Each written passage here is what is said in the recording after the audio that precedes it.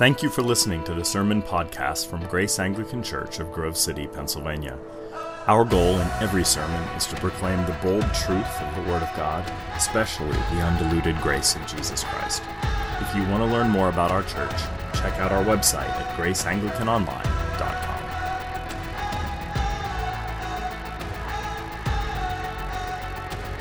One man come in the name of love. One man come and go. It's really always been my very earnest belief that no Christian sermon is complete without a quotation from Trent Reznor of Nine Inch Nails. That was very funny, what I just said. And he, in the 1990s, wrote a song called Hurt, which was subsequently covered by Johnny Cash in a very compelling music video, actually. But I really like the song, actually, because it chronicles in a harrowing and memorable way Reznor's own difficulties with and regrets because of drug addiction. And he, in that song, offers a line that has always stuck with me, and I think of it often. He says, or sings, "If I could start again 1,000,000 miles away, I would keep myself. I would find a way." I love that line, if I could start again 1,000,000 miles away. I mean, who hasn't felt that way? You know, if you could do things differently, if you could go back and spend that extra time with your eldest child, if you could undo those rage fits that you had with your spouse, if you could unmake your own jealousy and a horrific resentment against your sibling, if you could leave work an hour early and cook dinner once in a while for your family, if you could take away that affair from 1997, if you could turn back time, unmake it. What I like about what Reznor says is he said, I would walk 1,000,000 miles. And wouldn't you? Wouldn't you walk to Saturn if you could? If you could unmake the horror show of your own history. And what he's hungering for, and what we're all hungering for, whether we verbalize it or not, is some sort of personal renaissance, a personal rebirth, a renewal, some sort of situation in our own lives in which the past can be cured and quelled, and we can march on without the hang-ups that have hanged us up in the past. And I want to consider this chapter in the life of Joseph because I think it shows us that a grand renewal is possible. It did happen for this man. It really did happen for Joseph. Joseph saw his life take a very different turn, and in a way it healed the past. It healed the past.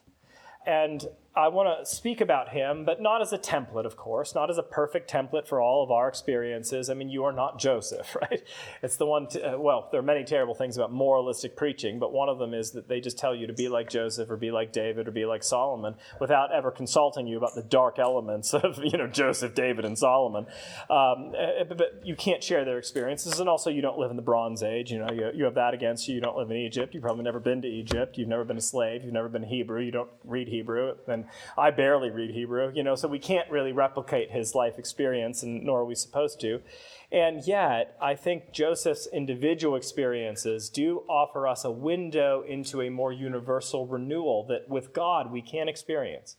That with God your life can be different. With God as the missing and secret ingredient, the trajectory of life can go in a bold and wonderful and glorious and healing direction. And that's what I want for you. And it's certainly what I want for myself as well.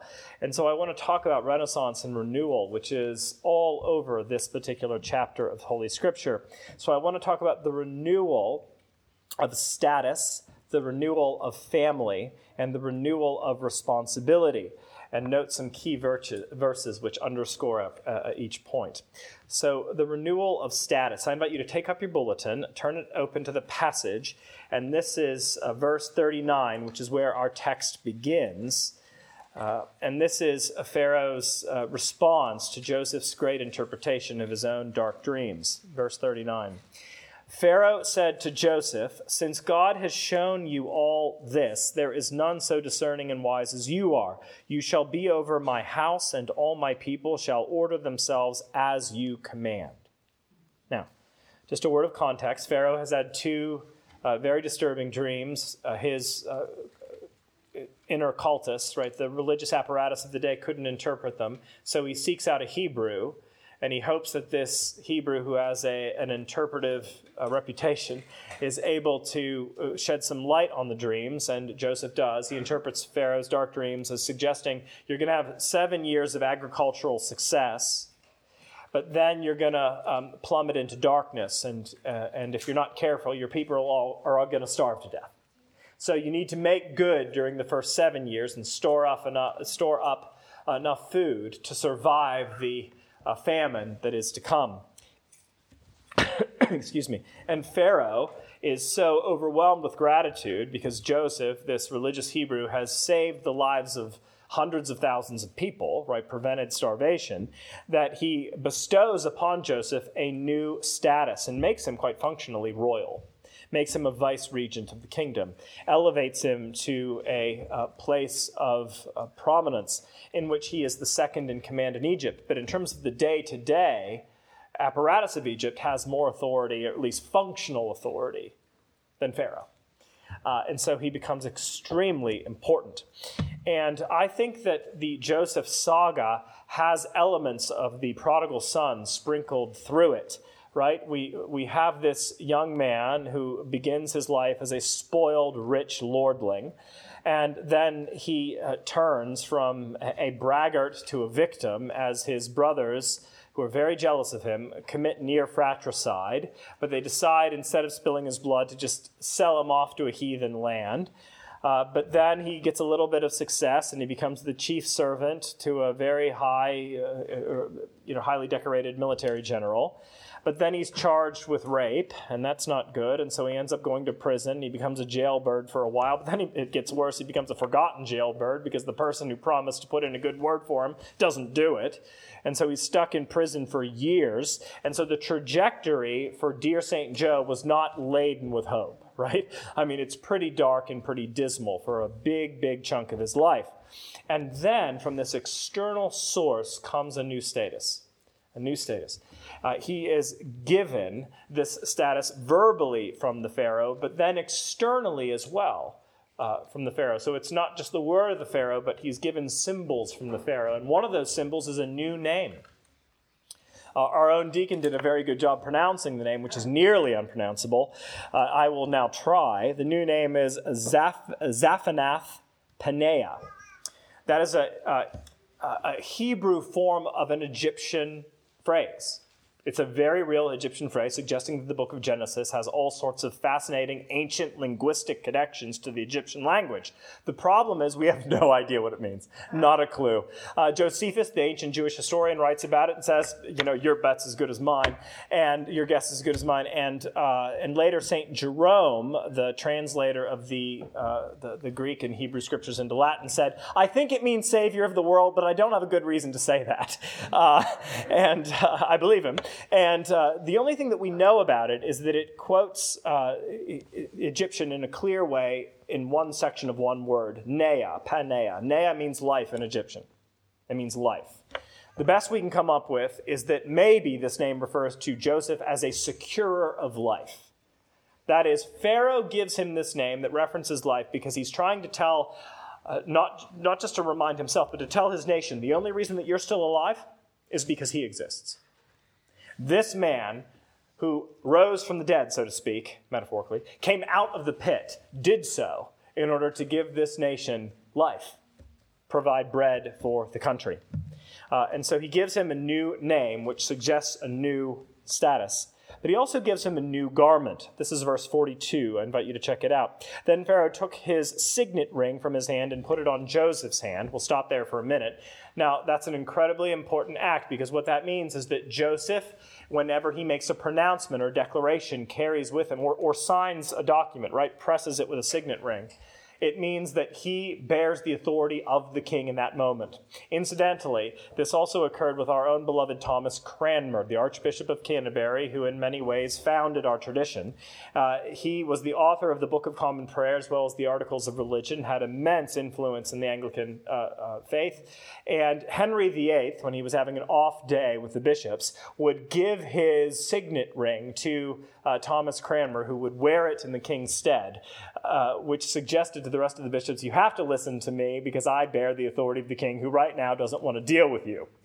And the same thing is happening here. Pharaoh is giving his ring, trusting his authority to another person. But it's more than that. It says that he clothed him in garments of fine linen and put a gold chain about his neck. There's a big theme in the Joseph epic that has to do with clothing. It keeps coming back time and time again. Now, back then, as it does now, clothing symbolizes status. Now, I don't know anything about that because I shop at Salvo and my wife dresses me, and I'm not embarrassed about that. I don't have taste and she does, and so it works out pretty well. But what's interesting in the Joseph epic, of course, is that his clothes keep changing, right? He starts off with Versace. He starts off with a $30,000 getup that's meant for reclining, not working in a field. But then his brothers rip that garment from him and dip it in the blood of an animal to suggest that he's been murdered in some grisly fashion. Well, then he inherits a slave garment, right? And he wears that slave garment in his rather fancy apartment with Potiphar and Potiphar's wife until Potiphar's wife rips off that garment, takes that from him, and now he's naked again and thrown in prison. Then he wears prisoner's clothes. And then that's taken away, and finally he is graced with the clothing of the king. He is wearing the best clothing now, royal linen, right, that is set aside for those of the highest caste within the Egyptian structure. And so he is considered to be a very royal and regal person. And so the clothing is there to send a message. It's an external symbol suggesting that he has had a renewal of status. In other words, it isn't like Joseph started off well, and then he had a terrible decline, and now he's well again. He started off well, then he had a decline, and now he's excellent. He's superior. He is now the second most powerful man in the world. And so he has a renewal of status, and even more than that. But we also see another theme of renewal in this passage, the renewal of family. This is verse 50. Before the year of famine came, 2 sons were born to Joseph. Asenath, the daughter of Potiphar, priest of On, bore them to him. Joseph called the name of the firstborn Manasseh, for he said, God has made me forget all my hardship and all my father's house. The name of the second he called Ephraim, for God has made me fruitful in the land of my affliction. Now, in the ancient Middle East, family was everything. And the family was a unit meant for survival. You needed your family just to make it.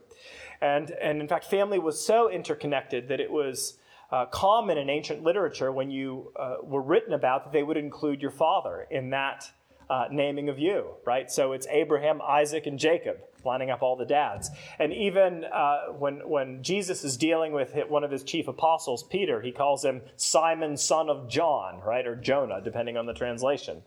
Now, that could be positive or negative, depending on your parentage, right? That could shed good light on you or a poor light on you, but nevertheless, you were connected to a system and a family that was much bigger than your individual life and self.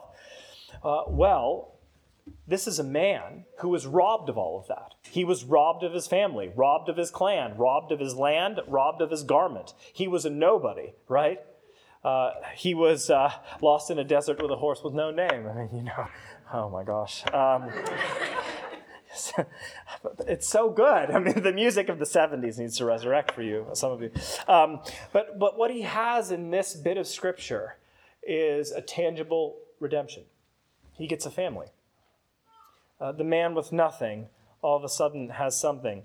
Notice it mentions his wife and it mentions his children. He has a wife, and I want you to notice, because the text mentions it twice, which means it's underscoring the point, she is the daughter of a pagan priest. So there's that. What does that mean? Life is complicated. You got to deal with it. I don't know. I mean, it's complicated. But he marries her, and there's probably all sorts of political reasons why he has to marry her, and maybe she's really attractive, so it works out pretty well, but he's married to her. But what's interesting is how he raises his children. Did you notice that? He gives them Jewish names, and the word Yahweh, or at least the abbreviation of it, is included in those names.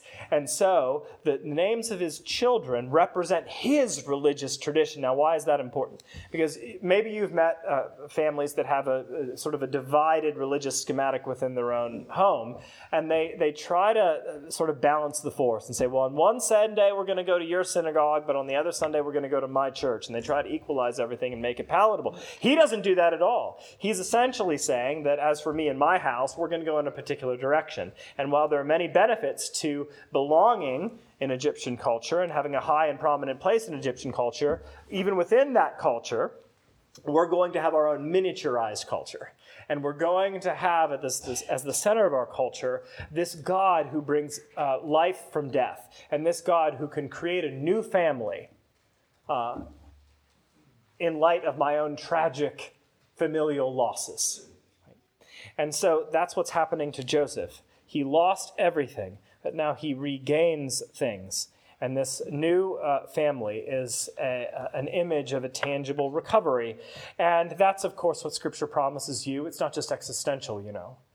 I mean, yes, I don't deny that Christianity brings about a certain psychological and spiritual and emotional lift, particularly if you understand the gospel. If you really understand that God, the ground of being is for you, and has proven that in his own humanization, right?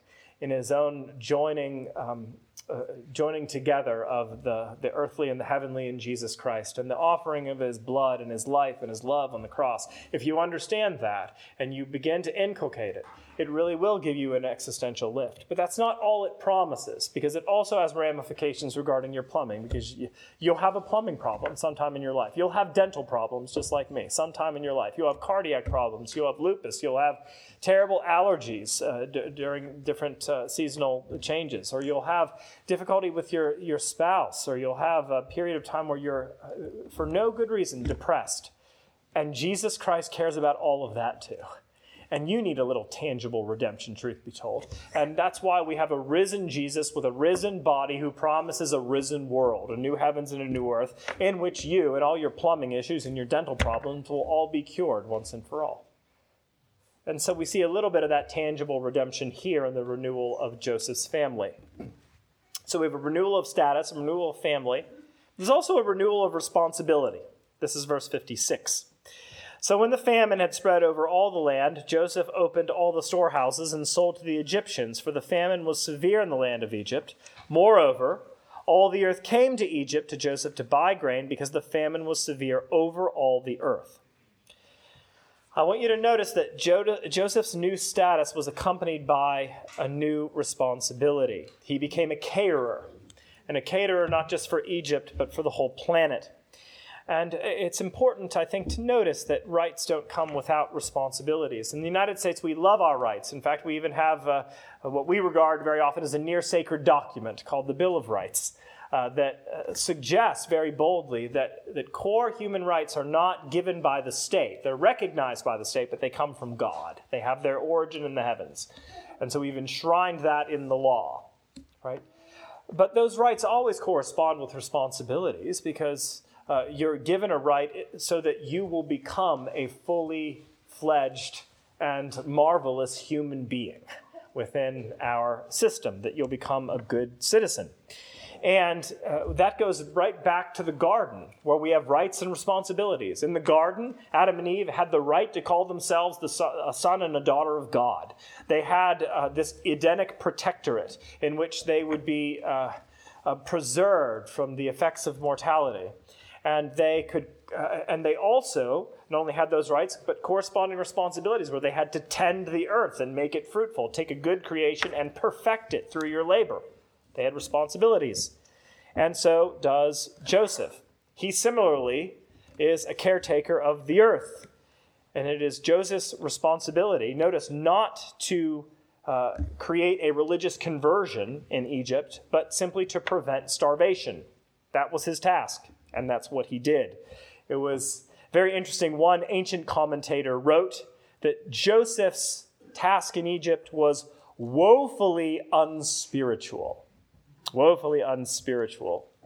He was critiquing this element of Joseph's life. If Joseph were the real deal and fully embracing of the divine vision, he would have become the functional equivalent of a Billy Graham in the midst of Pharaoh's land. And I actually think that's a woeful misreading of the life of Joseph and of his effect. I say that because within our own reformational tradition, we understand that human beings are generally given two mandates. One is called the creation mandate, and the other is called the redemption mandate. And the two are both from God, and they're both good, but they're both different. The creation mandate goes back to the garden, in which we are to tend the garden, or tend the world, and fill the world and steward it, to take the material world and cause it to flourish as it should. And any aim toward that end is good. That's the creation mandate that you are given as a creature.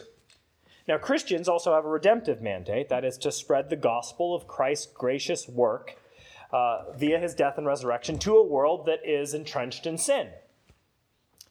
But we have both going on at the same time, a creation mandate and a redemptive mandate, and both mandates are holy work. And Joseph's responsibility in Egypt in this time was to use his wisdom as well as his foresight for the good of this world. Because this world is worth fighting for. This world as it is now. To create a better world and a more just world. And a world more in alignment with the ultimate purposes of God. That is godly work. And it was interesting that I reread this week something from Wendell Berry, in which he seeks to illustrate this concept using vibrant and memorable imagery. This is what Berry writes. So, friends, every day do something that won't compute. Love the Lord. Work for nothing. Love someone who does not deserve it. Ask questions that have no answers. Plant sequoias. Expect the end of the world, but laugh. Be joyful, though you have considered all the facts. Go with your love to the fields. Lie down in the shade. Swear allegiance to your highest thoughts. Be like the fox who makes more tracks than necessary, some in the wrong direction, and practice resurrection. What did he mean? As you engage as a renewed human being within a decaying world, you bring with you resurrection power. You bring with you a bit of the eschaton, a bit of the next world into this one. And you create, with God's power, a little life and a little hope that wouldn't be there otherwise. And so as you love the Lord, the redemptive mandate, and as you plant sequoias, you're doing resurrection work, the work of the next world, if you will. And Joe's responsibility was to practice resurrection, to cater to the needs not just of Egypt, but to the whole world. So he became a man through this renewal of responsibility, now not just overlooking the fields of his father, but overlooking the fields of Egypt, became a source of life and vitality for the known world of that time. So, Joseph became the face of a God-given renaissance and renewal. And I think that concept of renewal is journeying even toward us at this moment. I think it can be ours. And I'm not just saying that as empty preacher speak. I think it's very true. That because we all want that. We all want some sort of personal renewal and renaissance. We all need a new direction, and we know it in our bones. And I think we need the three things that Joseph received in our own ways. And they are, of course, a renewal of status, of family, and responsibility. A closing word about each, and I'll be brief. Without God, our status, like the status of Joseph at one point, is simply a dweller in the pit. That we are in a box canyon of our own making, and we can't get out. The truth is that we are defined by sin, recidivism, and nature's night. Without God, that's the end of the story. But thank God, God does not retreat from our box canyons. Instead, he meets us right there and grants us a new status. So I was once doing a retreat for a church in another part of the world in which there was this high school girl who was once, and I knew her when she was a child, very effervescent and curly hair, beaming smile, but she went through a very serious goth phase when she was like 17. Do you know what I mean? She dyed her hair black. I don't know if goth is still a thing. I kind of miss it in a way. But black makeup and black fingernails. I mean, she pulled off the omnipresent Halloween look very, very well. And more power to her. But her parents forced her to have a pastoral conversation with me. By the way, bad idea. Never do that because automatically they'll lie to the minister because it's weird and awkward and terrible. But nevertheless, she had a conversation with me, and I think because she was at the end of her rope, she was more honest than she normally would have been. And I said, after she expressed lots of anger, I said, so what do you think is the source of why you're so mad. What's going on? And then she made this statement, and I'll never forget it. And I'm going to use PG language, don't worry. But she said, look, 2 years ago, I had this boyfriend, and at one point, he wanted candid photographs of me, so I took them and sent them to him. And then we broke up, and he took those photographs that were on his phone and wrote the word skank on all of them and sent them to all of my friends and family. And now everybody has them, and I will always be the skank. And she started to cry, and I started to cry, because while that didn't happen, can't you feel that pain? I mean, that shame, that embarrassment. And then I thought to myself, what would Christ say if he was sitting on this ugly couch near her, and he was looking at her pain and seeing her tears? What would he say to this young woman? The Christ with the golden eyes of compassion, what would he say? And I think he would say this: I don't see you that way. I don't see you that way. I know they might, and you do, but I don't. Because I give you a new name, and I give you new clothes, and I give you a new label, and your new label is justified. That's a theological term that means God has declared that you're beautiful. God has declared that you are morally beautiful. It's like you never did anything wrong.